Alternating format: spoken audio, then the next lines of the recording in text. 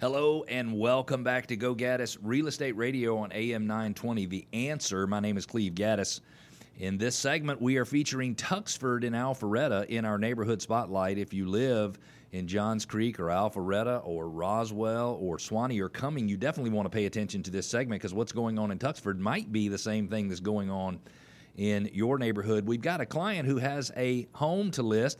It backs up to a main road and is at the front entrance of the neighborhood. They want to know if that will affect value. We've also got a listener question about whether or not they should refinance their loan, so you might want to hear the answer to that one. And Nicole in Stockbridge wants to know if she can buy a 3D virtual tour of her home from me. We'll answer those questions and more. If you want to connect with us, best way to do it is GoGaddisRadio.com, GoGaddis Radio.com. You can ask questions, you can make comments, you can push back, you can share ideas. We want you to visit today. You can also subscribe to our podcast, and we would love for you to be able to subscribe to the podcast. Had lots and lots of listeners last week. I think 600 or 700 people listened to the podcast last week, and we love that. We are so delighted. We want to connect with you. We want to interact with you. We want to help you. We want to answer your questions, big or small. Let's jump right into our neighborhood spotlight. Those of you who listen each week know that each week we pick one specific Metro Atlanta neighborhood to call out critical changes to help you understand, as a owner of a property in that neighborhood, do you have a particular advantage? And this week's neighborhood is Tuxford. Tuxford is on Kimball Bridge Road. It's between North Point Parkway and Waters Road, if you're familiar with that area. Almost 400 homes in the subdivision, might be a few more or a few less, but just giving you a range. In 2018, there were 24 homes that sold in the neighborhood that year. They took an average of 15 days to sell. They sold for an average of $501,367. Again, 24 sold, 15 days on the market for each of those, and sold for just a little over $500,000. In 2019, there were 21 homes that sold. They took an average of 41 days, so they took a lot longer in 2019 than in 2018. The average sales price was $507,000, so average sales prices went up about $6,000 year over year. Year to date in 2020, my question is, did prices continue to go in the right direction, or are they sort of holding steady? And average sales prices this year for the 17 homes that have sold, $497,847. They've taken an average of 34 days from listing to contract. Now, I don't want you to think that the market in Tuxford is going backwards, because in a neighborhood like Tuxford, where your average home might have been built in the early 90s, it is very possible for someone to sell a home that has not been updated and the price to be drastically different than the price of a home that is fully updated. So again, 2018 average sales price $501, 2019 $506 or $507, and then 2020 average sales price $497,000. There are currently 2 homes listed for sale in the neighborhood at an average list price of $567,000.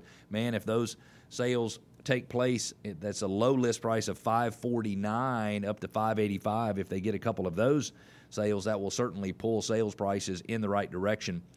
We believe there is 1 month worth of supply in the neighborhood. If you look at the 20 whatever sales that took place in the last 12 months, then you would sell about 2 a month. If you have 2 on the market, it would take you 1 month to sell those. That's where we come up with the months of supply.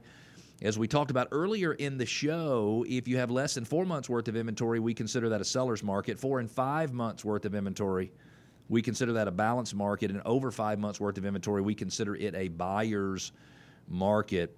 In 2008, the average sales price of a home in Tuxford was $434,000. By 2011, average sales prices had dropped to $353,000. The highest average sales price over the last couple of years was set in 2019, where the average sales price was $506.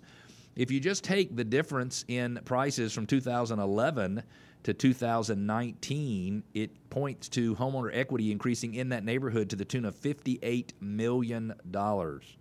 So that means those almost 400 homeowners have about $58 million more in equity.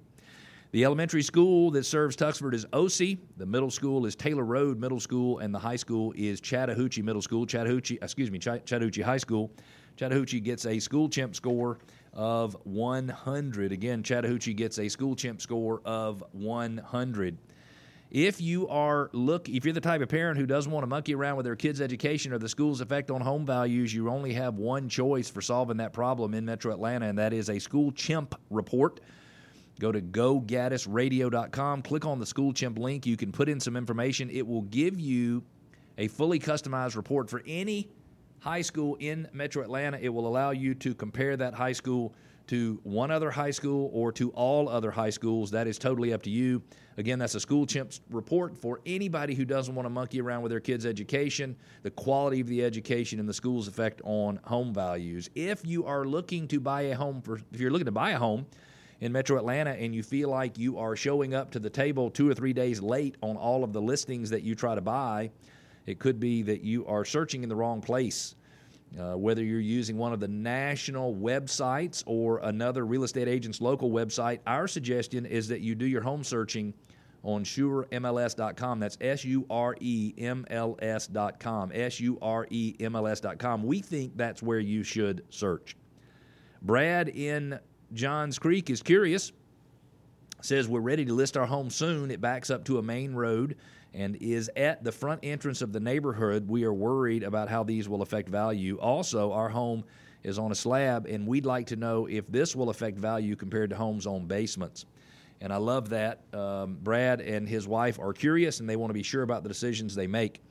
The reality is that it is possible that if you have a home that is right at the front entrance of the neighborhood because it has a little more traffic, and if it backs up to a main road, again, because it has a little more traffic and a little less privacy, it gives the owner of the home a little less opportunity for quiet enjoyment of the property. What most people are looking for when they buy a home is just the ability to enjoy their property on their own by themselves without being disturbed by their neighbors or anyone else.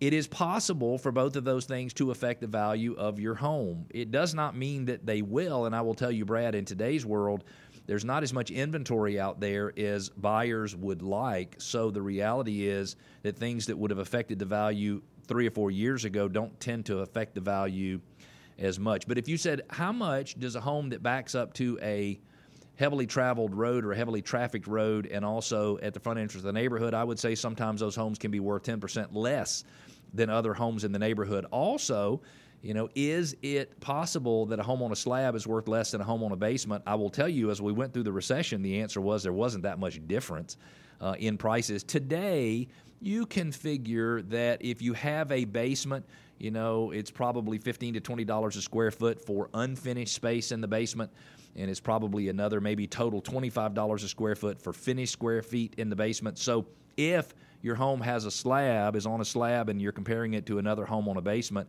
it could be, $30,000 to $35,000 worth of difference depending upon the size of the basement in the other home.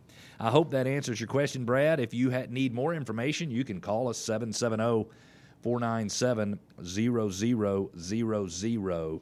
If you are planning to sell your house in the next 3 to 6 months, but you feel a little stuck and you don't want to sell because you think the coronavirus might force you to sell for less, or maybe that it'll take forever and you might miss your time frame, we don't think you should feel stuck at all. The coronavirus might have even given you better options.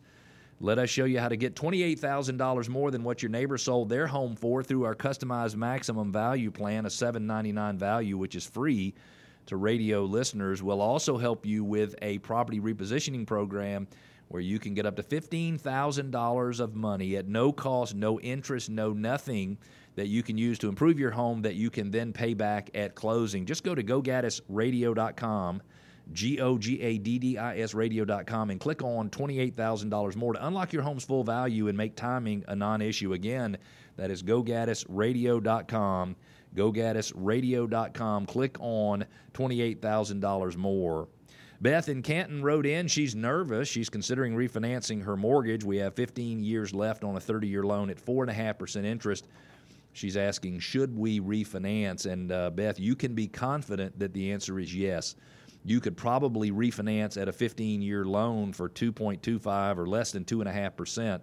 And, if you can save 2 percentage points, I don't know what the total balance due is on your loan, but if you can save full 2% interest, let's just say you have a $200,000 loan, that's $4,000 a year in interest that you would save in the first year.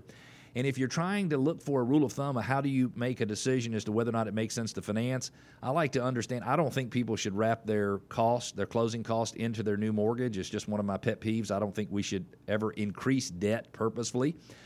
So I think you ought to pay your own closing cost. And if you can save in interest the amount you have to pay in closing costs between 18 and 24 months, then I think a refinance makes really good sense. Beth, if you have additional questions, again, the number 770-497-0000, or you can go to GoGaddisRadio.com and connect with us as well. Nicole in Stockbridge, she wants to sell her home herself, and she wants to make it look like the pros are marketing it. And she asked a question. We want to provide potential buyers with a 3D virtual tour of our home, which we will sell on our own as a for sale by owner. We've heard you say that you provide something called a Matterhorn. Can we buy one of these from you? Nicole, you almost nailed it. It's called a Matterport, and that just happens to be a brand or a particular type of 3D virtual tour. And you cannot buy one of those from me, but there are independent photographers, videographers that will do Matterport 3D videos for you. My guess is the cost of that would be somewhere between $400 and $600 if you try to buy it. We own all of the equipment and we do those things in-house.